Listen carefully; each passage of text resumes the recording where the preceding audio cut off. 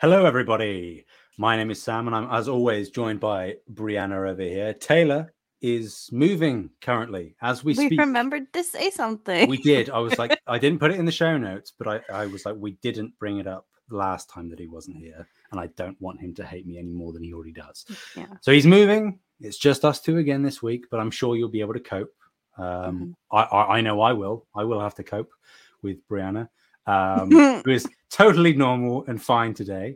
Yeah. But regardless, we'll get to that in a minute. You are listening right now to No Limits, a PlayStation podcast. Remember that you can find this podcast over on youtube.com/SaveTheGameMedia every Tuesday. And whilst you're over there, make sure you subscribe to the channel. It would be very heartwarming if you did so. I'd love it. I will send you a personal, thoughtful message. I won't actually message you, but you'll get my thanks. You'll feel it. You'll feel it. If you'd rather listen to us on audio, we are on all of your favorite podcast services and would love if you could drop us a 5-star review. It helps us grow a lot. If you'd like to interact with us more, including sending in questions for these shows, you can join the Discord with the link down below. And if you want to support us and get early access to all Save the Game Media content, head on over to patreon.com/SaveTheGameMedia and choose the tier that is right for you, just like our current patrons have done. So shout out to Bucky Blue, Hopple, Alpaca Tom, and SAZ. With all of that shenanigans out of the way, Bree, how are we doing this week? I'm doing well. I'm very tired. So hopefully nothing happens that will make me laugh because I will lose it. Mm-hmm. I was at Crunchyroll Expo this weekend. And I was there all 3 days for most of the day. So I'm very tired, but I had a really great weekend. So all good things. As far as because I'm just gonna segue into what you've been playing. Sure. Wow. Because I feel like that's all wrapped up, and I didn't play much. So I did start Genshin though. Because I found it's not on my desk right now. I found Genshin fan art that I absolutely needed to have. It was just like a little tiny card, but it was so cute. And then I didn't even know the character, and I came home and I was like, I think I have to play Genshin now. Because so I just bought art. Are you super addicted to it now, or is it still early days? It's early, but I can feel the addiction slowly creeping its way into my blood. So that's there's a character called Ito, and I will try and keep it PG for this podcast, but he's very attractive. So if I unlock Ito, it will probably be over for me. So we just have to hope that I don't get him as a character. Okay. So yeah, good luck for Brianna's to not get. I mean, I want it, but for like my mental health, maybe. It's got like devil horns. Yeah. Ooh. Yeah, I'm picking up what you're putting down. I get it. I get it. Very He's attractive. got a lot of swagger, even in these still images. He's confident and all of that. But that's it. That's what you've been playing. Just a bit of Genshin.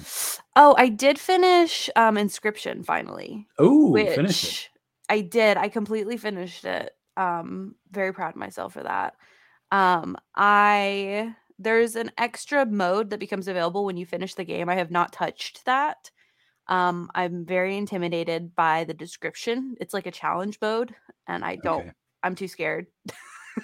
So I haven't touched that, but I did finish like the main story, and it was fantastic. I have to process it still a little bit, but I think it's definitely going to be like in one of my top games of all time.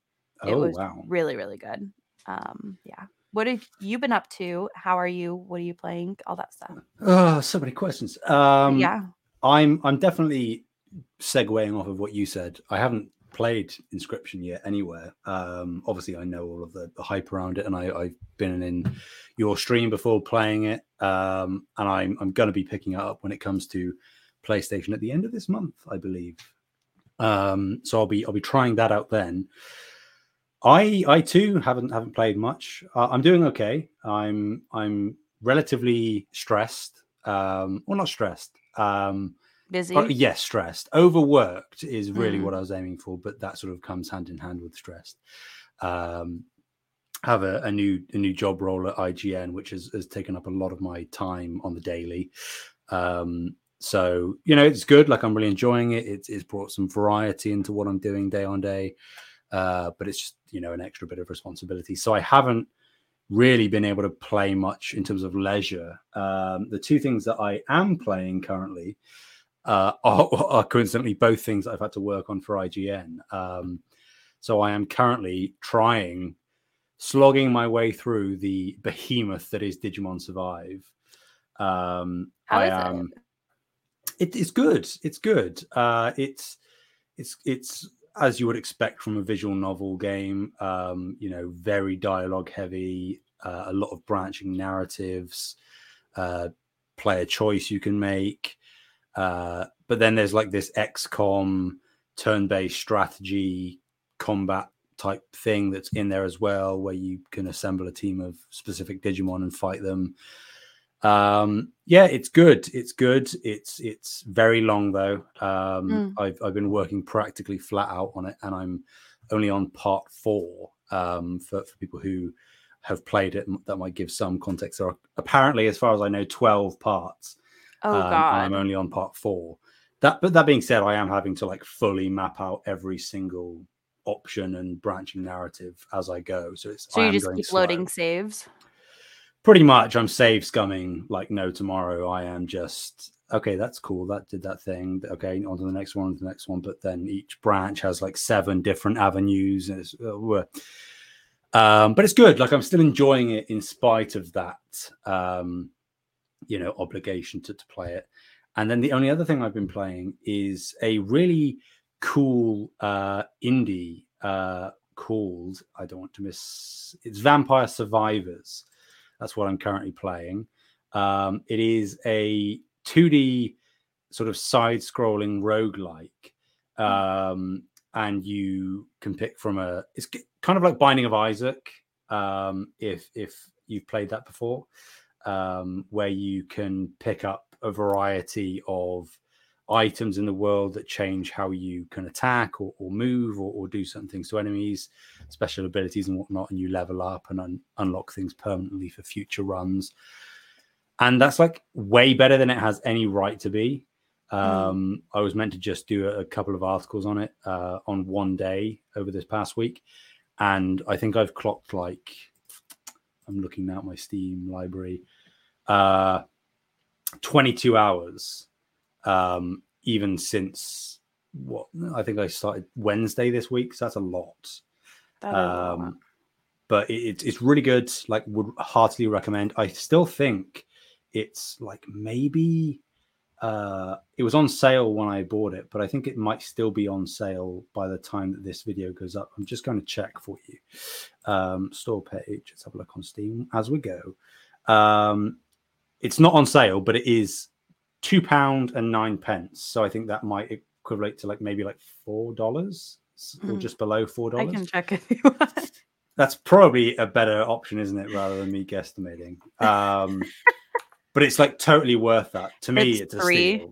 $3. It's $3.99, yeah. It's a steal to me, and that this is coming from somebody who does admittedly love Binding of Isaac. I've put hundreds of hours into Binding of Isaac over the years on multiple platforms. But yeah, like really, really, really nice little indie thing.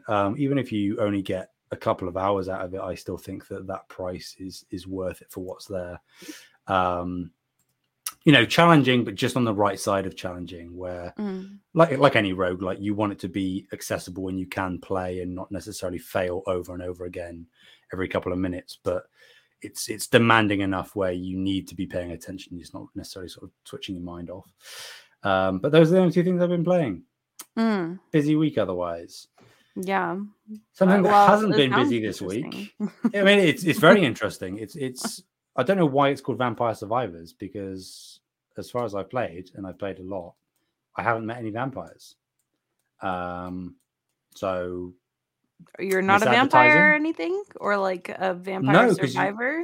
I don't. What? Okay, maybe I'm missing something. Maybe there is this deeper lore to the game, but you can pick like different characters, and none of them have any kind of vampiric abilities. You know, they can't. None of them can turn into a bat or like leech life HP from enemies. Then none of them can do that. So maybe there is, but I'm just not getting it. I don't know. Okay. Something that hasn't been busy this week, though, Brie, is PlayStation, because there's not really that much news this week. So we've got a nice relaxed coverage section of the news. But the I suppose the biggest one, the most important, the most enticing story of all is our first one, which is that Square Enix is looking for a buyer. Bum, bum, bum. Now, we have technically touched on this. I was going to say, I feel like we did. Square Enix selling off, Eidos and Crystal Dynamics to Embracer Group. And there have been sort of swirlings that Square have done that to thin down their library so that they are more open and easily acquirable. But we know now officially that Square Enix is looking to sell stakes in its remaining studios to improve, and I quote, capital efficiency. And the person from PlayStation Lifestyle continues that this is right when others like Sony are buyers. I would expect Sony, Tencent, Nexon, etc. would be interested. As much as I love the games that come from Tencent, I hope that Tencent does not acquire Square Enix. That would probably be not good. Yeah. Yeah, I did look. We talked about Sony being interested in buying, but there wasn't really confirmation that Sony, Square Enix was actually up for grabs, I guess. Man, I really hope that Sony picks up Square Enix. This scares me. This is scary. I don't know. It is. And I suppose it's weird because there are some people that look at Square and kind of discount it when they aren't considering the Western studios that they used to have.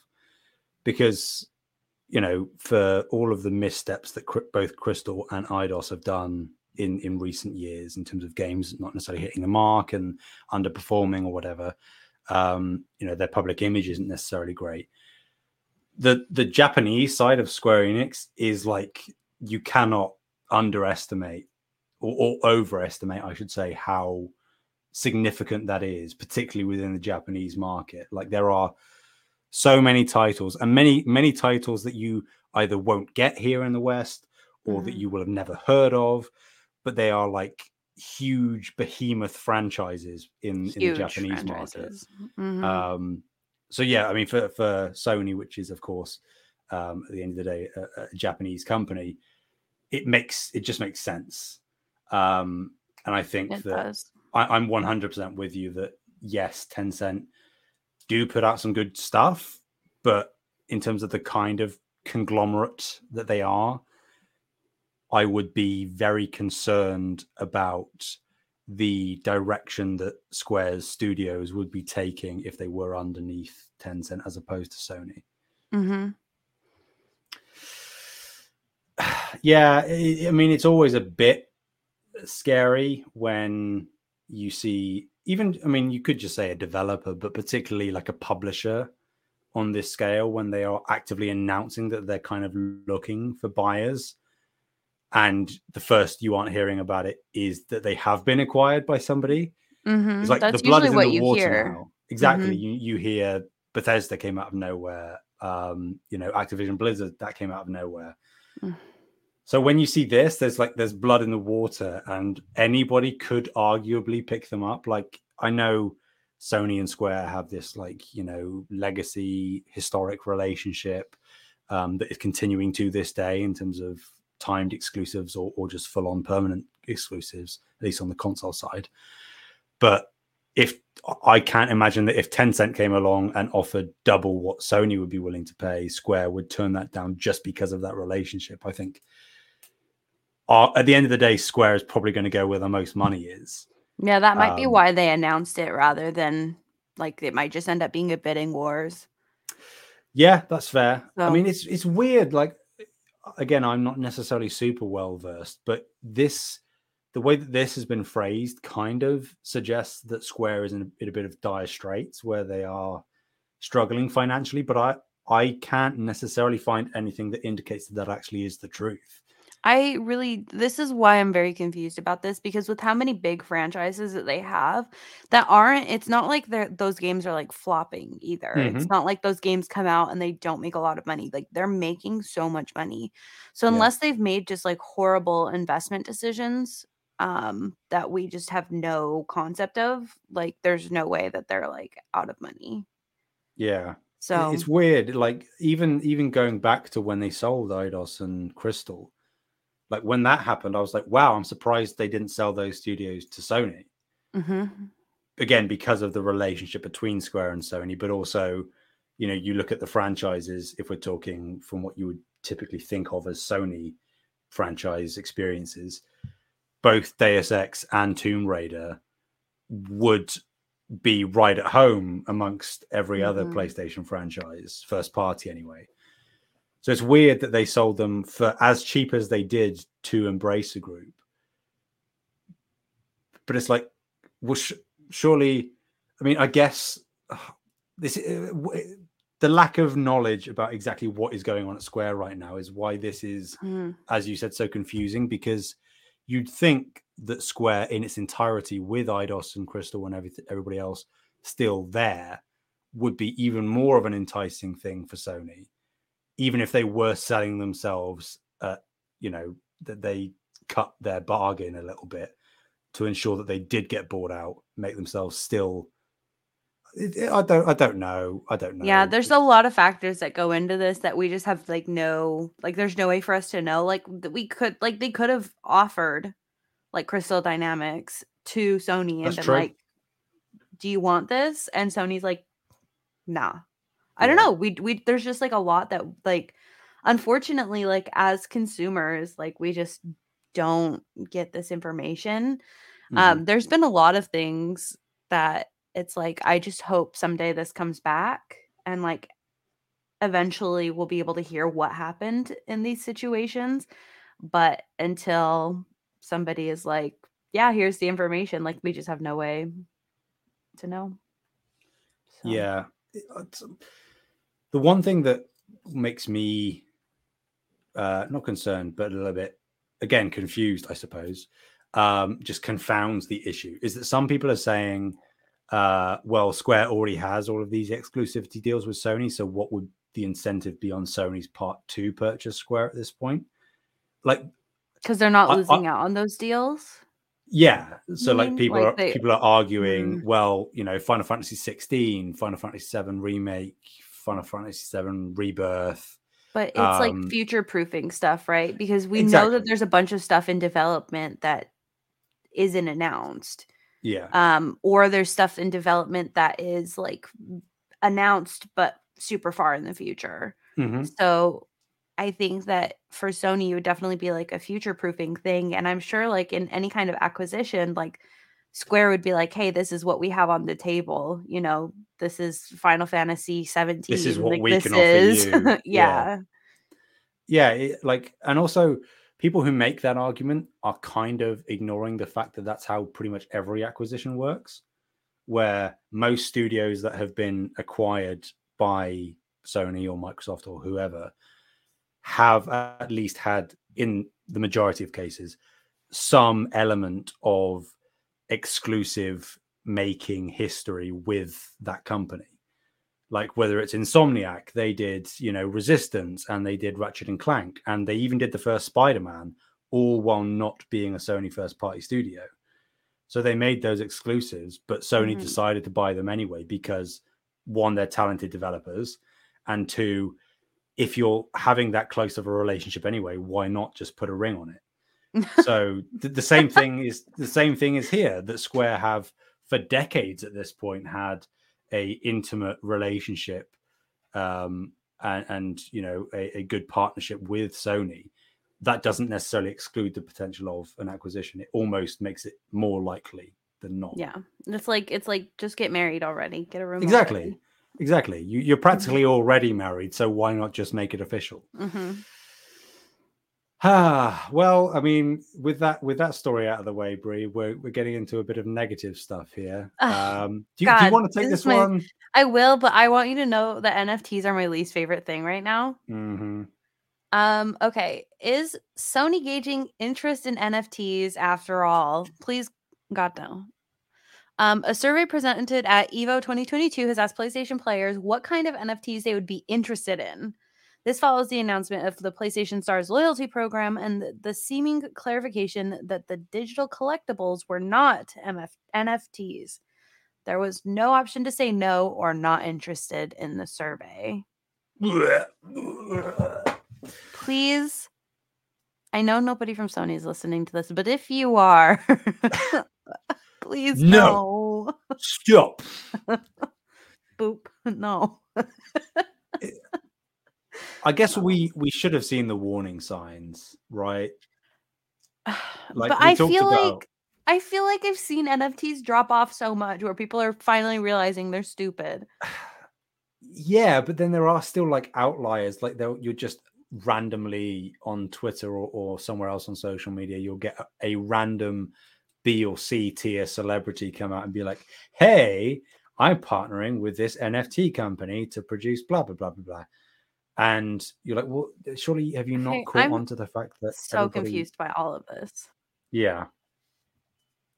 It's in general, like all you have to do is like literally right click on an image and save it. Mm-hmm. Yeah. But they bought it. Someone help me. I don't. It doesn't make sense. I don't think there's anything to understand here. It's just like NFTs just don't make sense. They don't make sense. I think that like if dude, I have no idea how to make NFTs make sense, but the way that they are set up doesn't make sense. Yeah. Yeah, like you're basically just buying a tiny smithereen of real estate on a hard drive or a server somewhere. And that doesn't mean that you own the thing that's on the hard drive. You don't even own the hard drive because you don't physically possess it. You can't go to wherever that server or hard drive is, pick it up and say, well, I paid for this, so I'm taking it with me. That's not how NFTs work as a system. Nope. So it's like you are legitimately paying to be able to think that you own something that is digital and therefore not real anyway. But everybody knows that you don't own it anyways.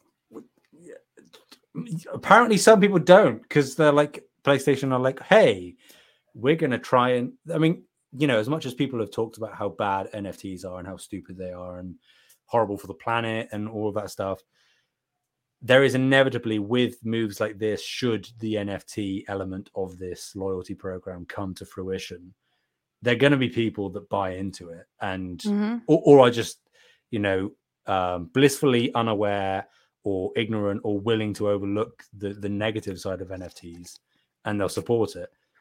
And it just hurts my heart. I mean, the thing is like I can't even conceptually understand the positive side of NFTs. Like, let's say even like the only thing that I could think would be positive is if I got an NFT for like $5 and sold it for like $500. That would be a positive. But that's like just because I'm getting like money from it. Like that's not the actual NFT. I get so upset with NFTs. I don't understand. I don't understand. Yeah, I think like move right along away from. I hate NFTs, man.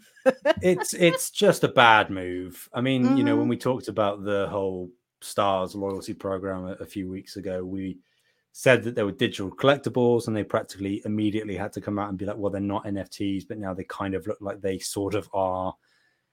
It just, again, I think I said it when we first talked about the loyalty program, but it's like Sony is getting dangerously close to their arrogance.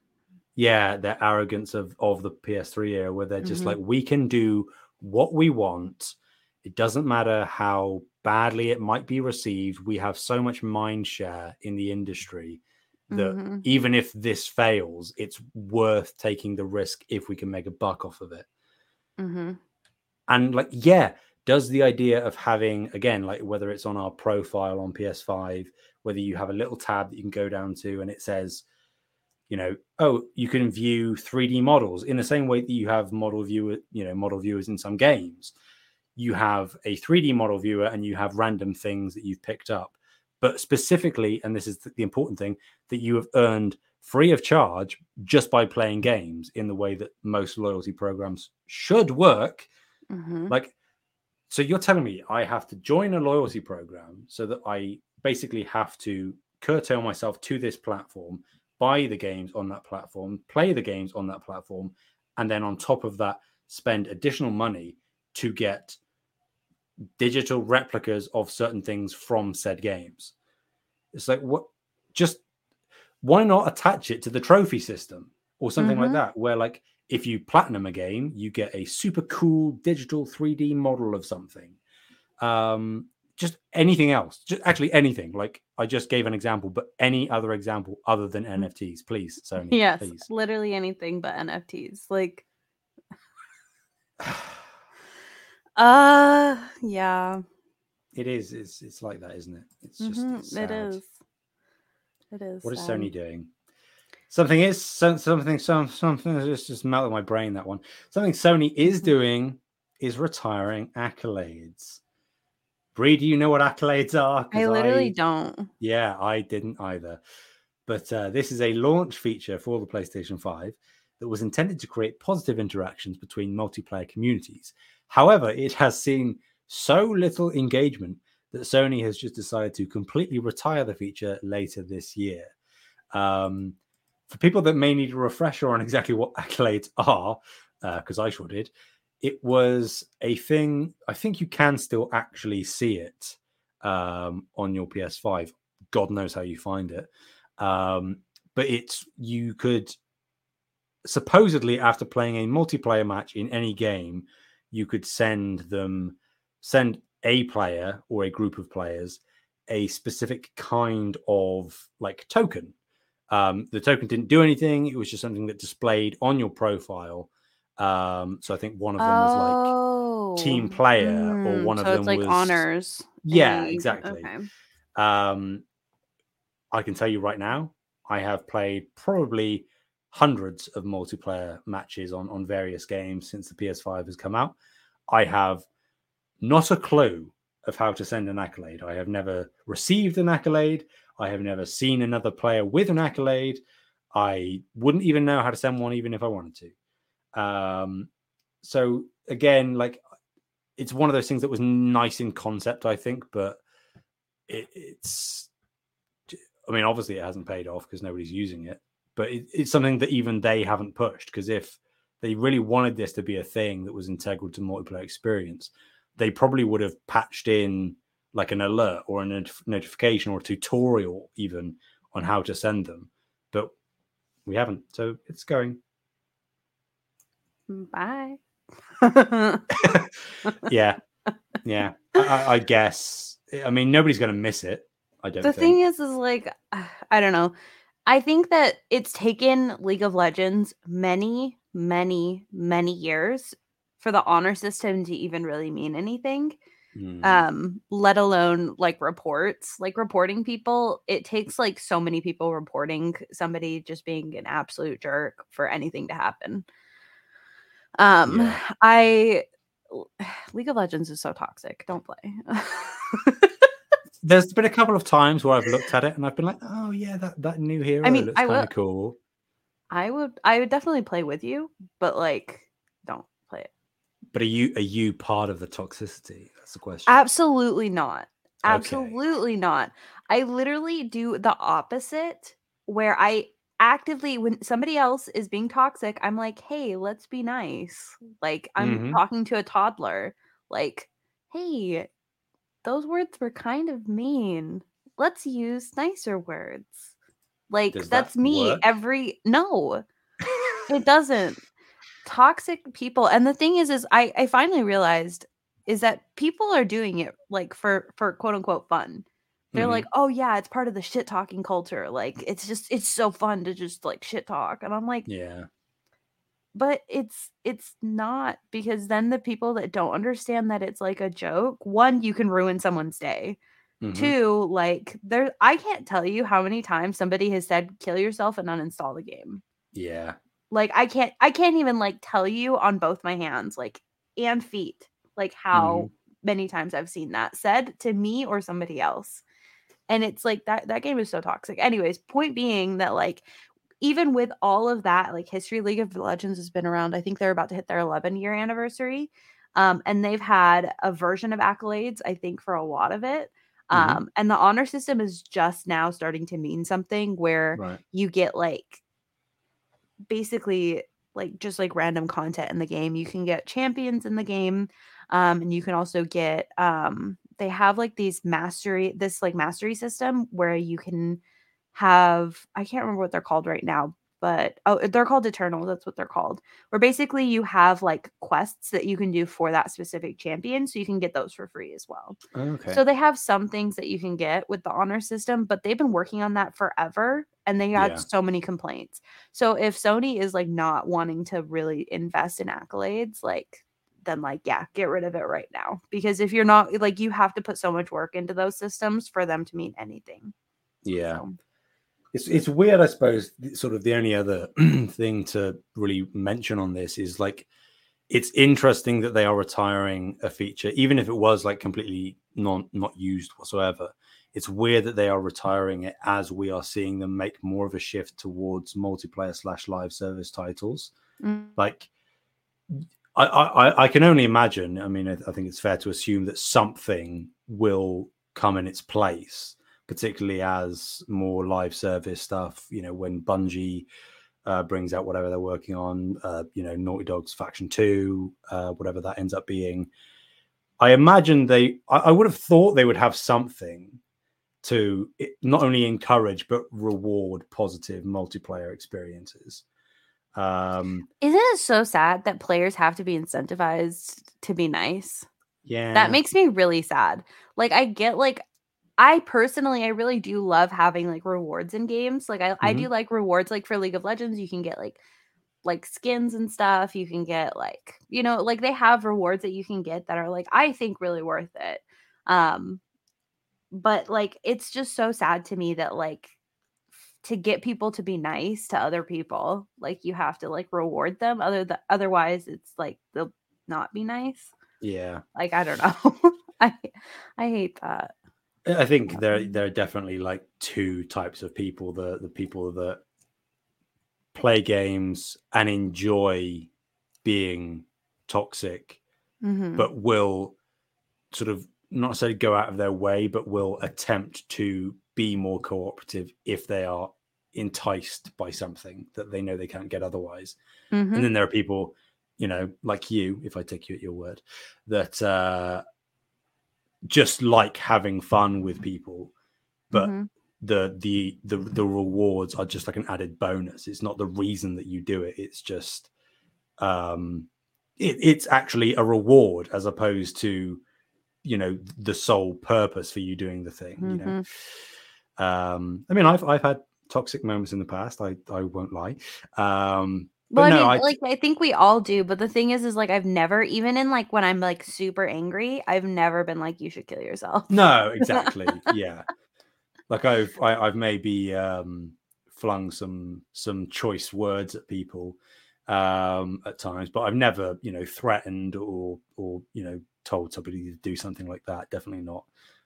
There's a line, I think. There's, we're all gamers and enjoyers of the gaming industry. I think there is an understandable and accepted line. There's like a cutoff where you can rage a little bit, and if it's directed at someone, that's unfortunate, but it's how it goes, whether you're on the giving or receiving end. But there is common sense where it's like, you have no idea what is going on in somebody else's life. So you saying something, even if it's kind of meant in jest or in the heat of the moment, that could have a really lasting impact on them in various forms. So, just because this thing is encouraging good play, people, still be good, still be nice. Something that is not nice. I'm the king of the segue this week, Brie. All the segues. Okay. All the segues. More The Last of Us The Last of Us Part 1 footage has leaked. A pivotal scene involving 2 male characters that Joel and Ellie meet has leaked. This is beyond parody, obviously, at this point. And it's just so sad and heartbreaking, man. Yeah, it's like, not. Yeah. What? Like, what do you even say at this point? Like, do they just fire everybody? This has happened like multiple weeks in a row. And like, again, the last time that we all talked about this, I was like, well, at least it's happening to The Last of Us Part 1. It's a game that pretty much everybody that is actively paying attention to it pre-release, they've played the game before. They know all these scenes. So it's not like when, The Last of Us Part 2 leaked. But even still, like, I'm not somebody that's going to pick up The Last of Us Part 1, at least not at launch anyway. I will. Good on you. Good for you. I'm happy for you. And my dad hasn't played The Last of Us, so that's a good reason to. I'm mostly purchasing it so that way he can play it. But I probably would have purchased it anyway. So yeah, I think it'll be one that either I buy at a decent discount, or I could very much see it like within the next 6 months to a year coming onto PS Plus. As an additional PS5 game or an incentive to get people to subscribe to the higher tier, something like that. I'm okay waiting though. And I think like these kind of leaks really damage people's not incentive, but like desire to buy it. Because even though it is scenes that we've already seen, the fact that you are able to, at this point, see like half of the game's cutscenes, you have less reason to play through it, because the narrative and the cutscenes of The Last of Us, obviously the gameplay is great, but the narrative is the key thing that is keeping you engaged from moment to moment.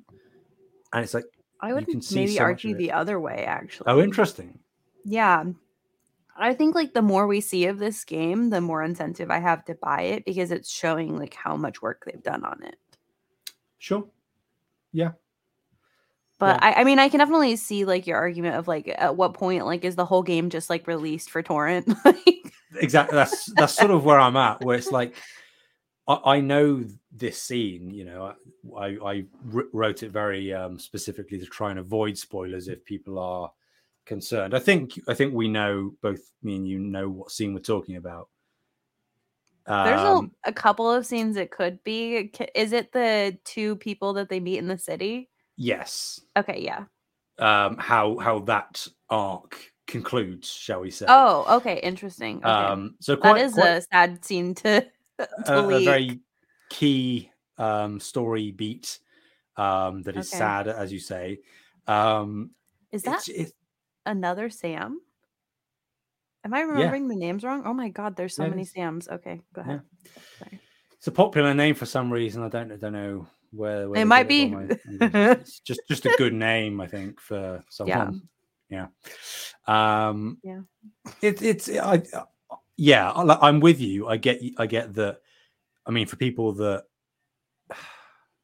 No, I was going to say for people that haven't played The Last of Us before, it might be more enticing to see as much of the game as possible to see how good it looks. But then maybe not that cutscene directly. Yeah. But the more of the game, I don't know. For me, and I think for me as somebody that's already played the game, I like to see more of the game because I already know what happens. I can't really get spoiled on it, but I get to see like those differences and have Naughty Dog prove that my money, like it's worth my money, basically.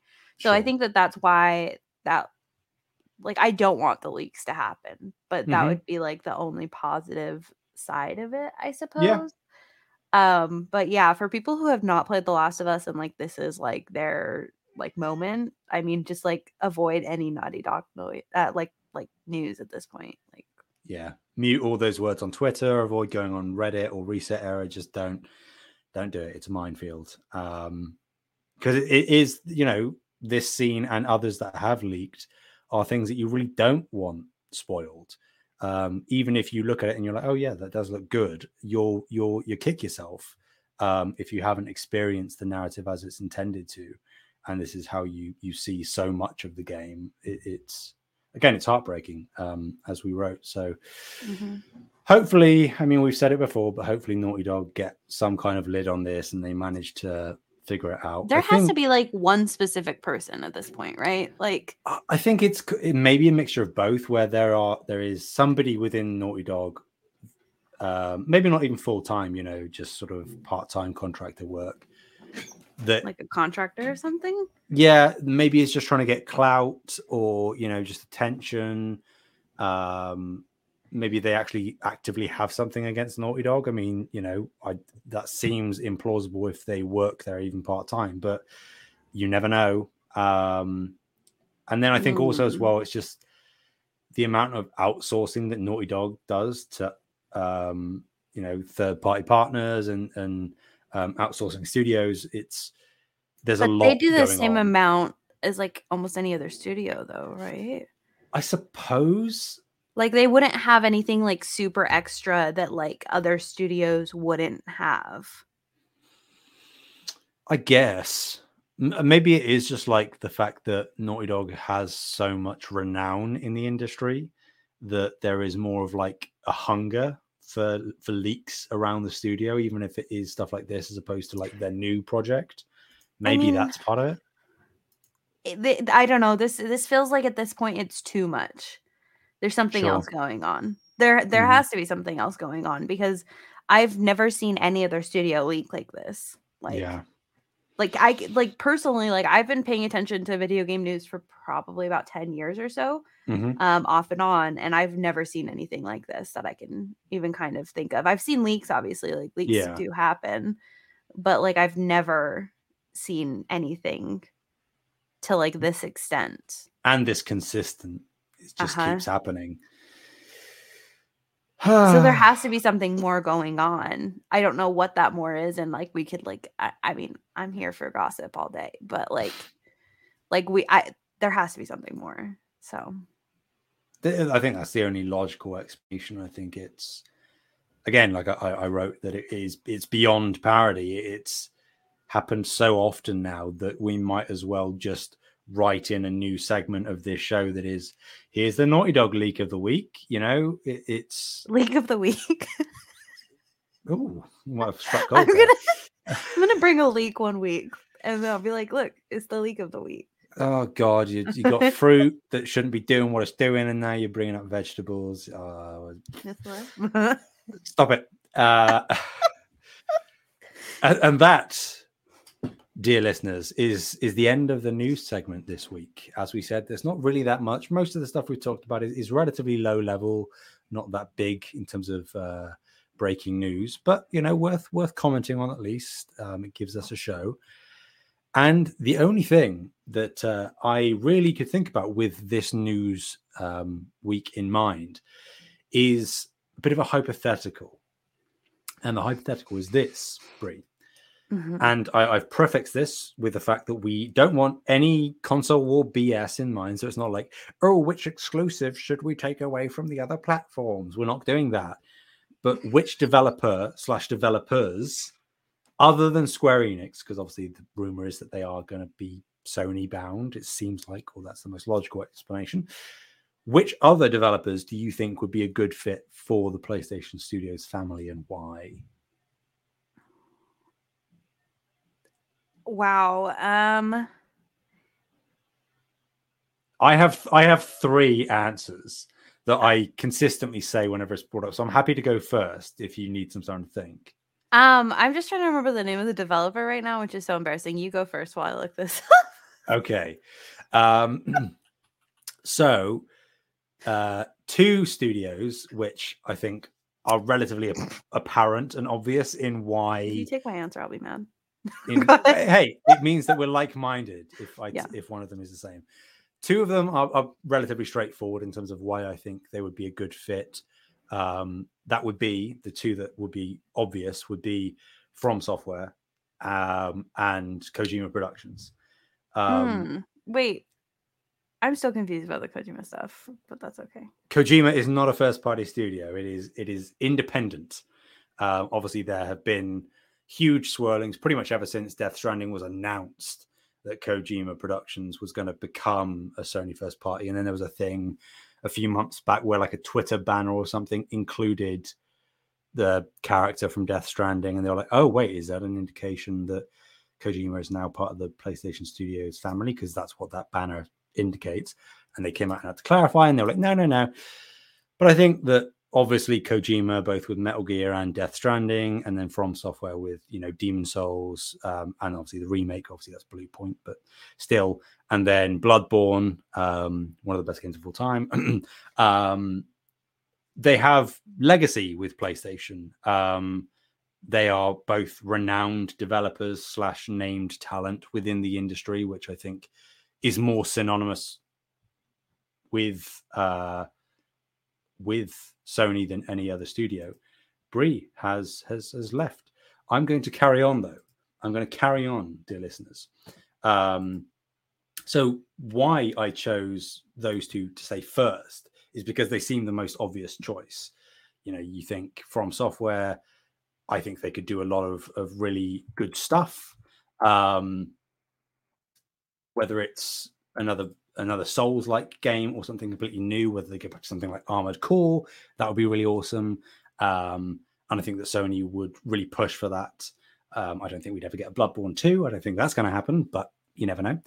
And then the only other thing in terms of Kojima is that, I don't know, even if they didn't have the IP from Konami, I think that bringing him in-house, it would let him do something that is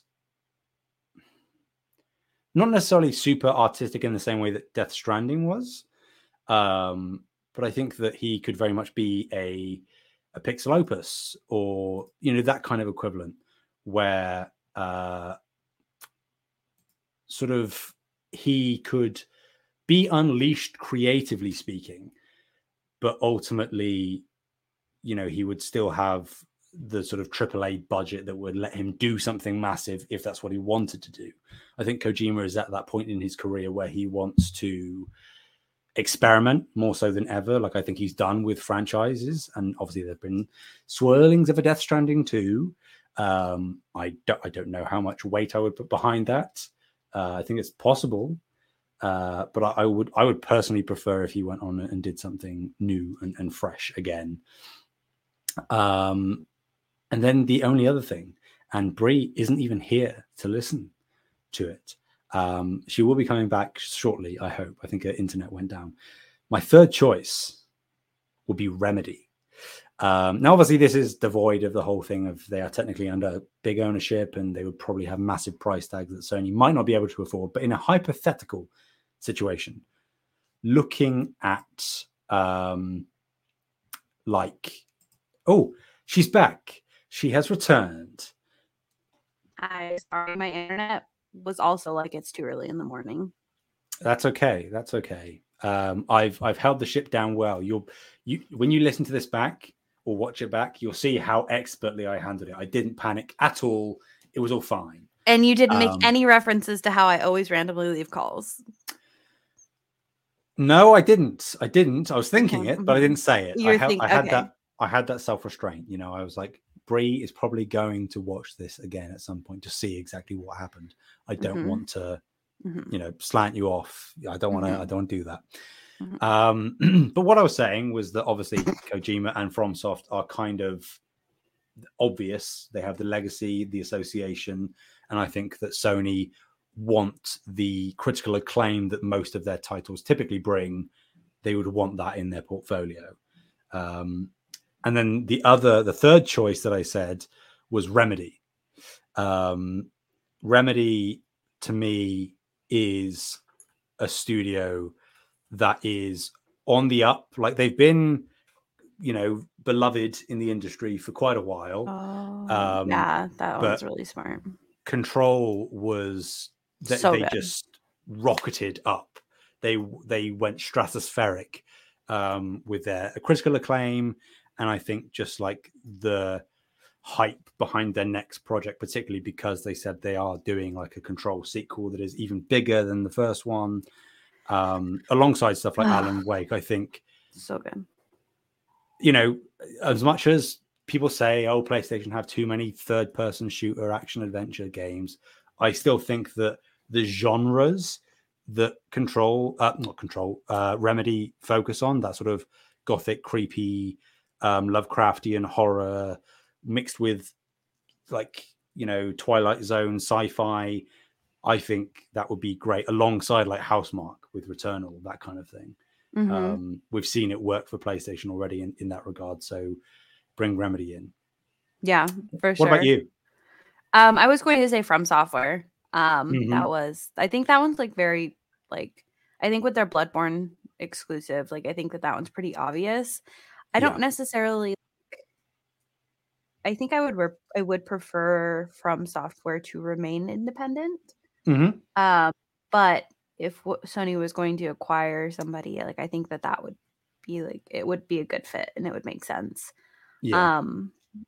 I have not played Death Stranding, so I don't really have any opinion on like Kojima. Like, that's fair. I've never played any Kojima games, so they are very Marmite. I don't know that word. Okay. Marmite is kind of like it's a whole English American thing. Hang on, I'm gonna Google it. I'm gonna Google this is on the fly. We are in American here, ladies and gentlemen. Marmite American version. Vegemite. Okay. Do you know Vegemite? I've heard of it, but I don't know what like the. So it's I've used heard here. That's not good. That's sort of what I'm getting at, where both Marmite and Vegemite. I haven't tried Vegemite because I'm from Britain, so I just have Marmite. It's like typically used as a spread. It can be added to like broths or stews or soups or something to add some flavor, but typically it's used as a spread on like toast or something like that. Mm-hmm. It's a very sort of bitter, salty taste. And it's renowned for being an either you love it or you hate it. Like you either adore it and could eat it just raw with nothing else, or you could never touch it. Okay. I see. So Kojima is kind of like Marmite, where either you really enjoy all/most of his titles, or you have never played them because you just won't like them.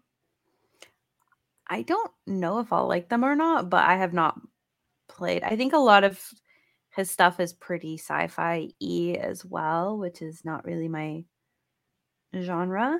However, I think if he did like a true horror game, like in this gen, I think that would be where I'm at. I really like horror games. So yeah, well, I mean, obviously, get my attention. He did PT, right? The playable teaser, which is you can't even get that anymore. So sad. I know it's sad. Konami is breaking my heart because they could very easily just re-release it. And I did have it, but I deleted it off of my PS4 before the whole controversy happened, and now I can never get it back. But yeah, the rumor is that obviously he is partnering with Microsoft. We found out relatively recently, I think, at their showcase. He's partnering with them for his next game, which doesn't necessarily mean the next game of his to release, but one of his next games, because he's got multiple projects.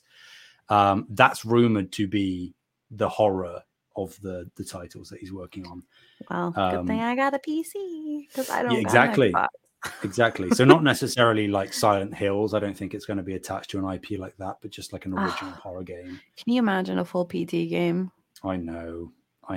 Maybe one day, not by Kojima, but maybe like a spiritual successor in that vein with the budget to support it. I think that's likely. It's just when it comes, I think it's inevitable at this point. Yeah, I hope so. I think especially with like the success of like Resident Evil 8, I feel like I know it's not exactly 1-for-1, but like the Dollhouse area, I feel like is a pretty good feel for what maybe a game like that would be like. I'd probably be more scary. I was so scared at that part. I genuinely, like, my hands were like shaking, but like I somehow forgot I could pause, but I was like so scared. Like I was like, I gotta go. Like it was good. The sign of a good horror game. It was so good. Highly recommend that. And then just to like the last thing that you were talking about was Remedy. I think that that's like a really great choice. I don't think I would have been able to like name that off the top of my head, but I think that Remedy is like a fantastic choice. Remedy is they're doing great things. I've never played Alan Wake, but I'm very interested in this upcoming game. So that's this year. I can't remember. I don't think so. I think Alan Wake 2 is slated for 2023. Obviously, we got the remaster of the first game. Remaster came out late last year or early this year, something like that. You think it was last year? That sounds right. I think it was like last year, October timeframe. I didn't play that. I don't know if I should. No, I've never played it either. But it's one of those things where if my backlog was completely clear, that would 100% be one of the things that I try. Wouldn't that be backlog then? Sorry, do you want to run the show, Brie? I'll just I'll go. You can see he's still in his chair. Like you can. Yes, you got me good there. I walked into that one. I'm just. It was. No, you're not wrong. You're not wrong. Okay. I can't even argue against it. I just have to sit here and take it. Yeah, like I think Remedy to me is kind of reminiscent of an Insomniac, where they've had like a solid history of good titles across the board that haven't necessarily been like crazy good either way. But then, you know, for Insomniac, when Spider-Man came around, they went whoosh. In the same way, I think Remedy had Control and they've sort of hit another level. And the concept behind Control is just so good. I know. How can you not enjoy that? It's just one of my favorite ideas. Just I'm all about everything in that game. I've played it multiple times to completion. It's great. And I know that they're under like Take-Two, I think. So I don't think they're ever going to be purchased out from underneath their parent company. But in a hypothetical world, I think they'd be a great match for PlayStation. It would be a great match. Yeah. Brie, is there anything else you want to talk about today? You see, okay, so just for context, it's very early in the morning for me. I woke up at like 6 a.m., which is not a Brianna time. You're a trooper. In any sense of the imagination. So I'm very tired, and as soon as like I saw the show notes, it was like whatever Brianna wants to talk about, and I was like, you gotta close that gap a little bit. So narrow it down. I have to talk about something reasonable. Yes. And I'm going to take that as far as I can take that. Oh dear, here we go. Buckle up, everybody. How's Plug and Play? Oh no. So for context, I just got Sam some very simple games for his birthday, which was last week. Right? Last week at this point? Yeah, just over a week ago. Okay, yeah. So I just got him some simple games. One of the games was Plug and Play, which is a very bizarre experience. I hesitate to say that it's like really a game. I mean, I think it is technically a video game, but there's not too many like game elements to it. It's just more of like a really weird experience. It's not like a walking simulator or anything, just an experience. So I know I have to keep it within the limits of like we have to talk about something that's like video gamey, but I'm gonna push that. Yeah. How's it been? I have experienced it.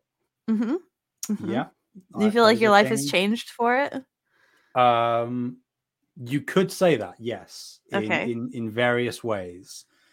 It is a unique experience. I can definitely say that. It is. I don't know what I was expecting. You're probably expecting something cute.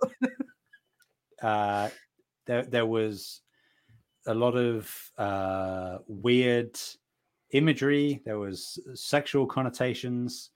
There was floppy fingers. No, I'm not going to elaborate. I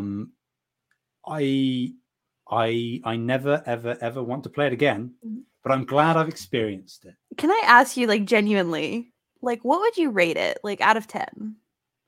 Out of 10. I'm just curious, like, because for me, genuinely, I think that game, like, and I know that, like, it's like such a small experience, but I have played it so many times at this point, and it's like it's almost become like a weird part of my life. I just really enjoy it because it's so bizarre of an experience that, like, showing people, and it's only like what, 10-15 minutes to play. Yeah.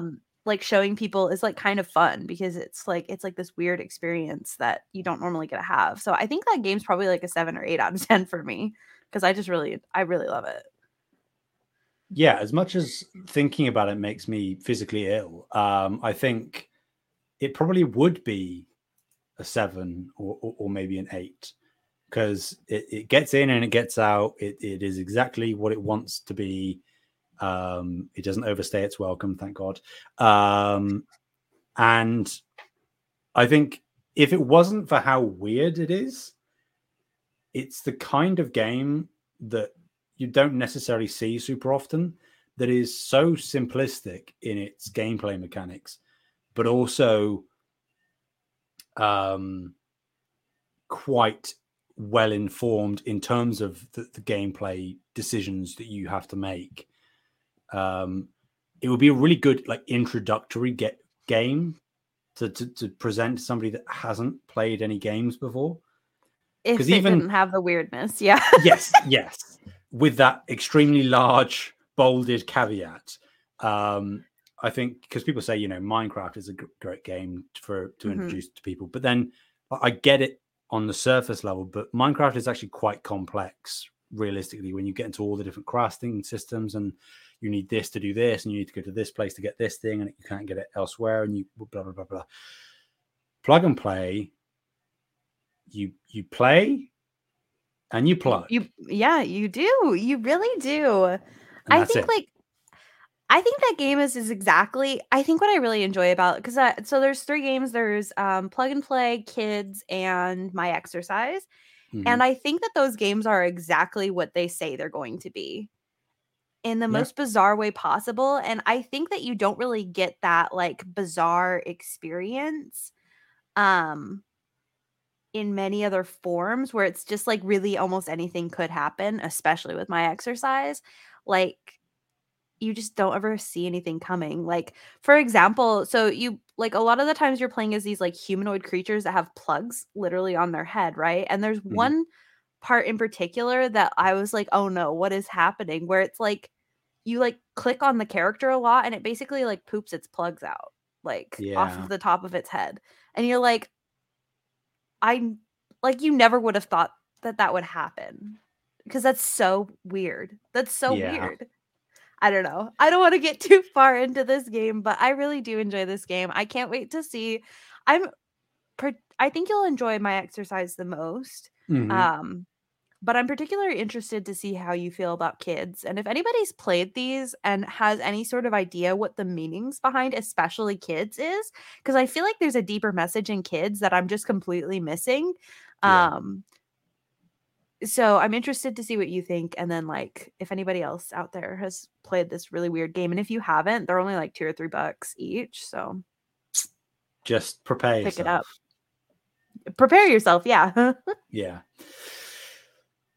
Oh, well, that was you brought something up that I've already tried to repress, and it's only don't been worry, days. I'll like stream it at some point, send to you.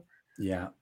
Just keep spamming me with a link saying. I'll be honest with you, I've already streamed it, but I'll stream it again. Yeah.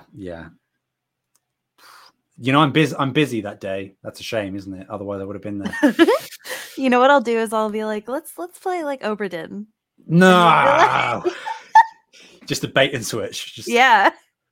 My eye. No, I would never do that, but you totally would. But it's no, okay. I wouldn't.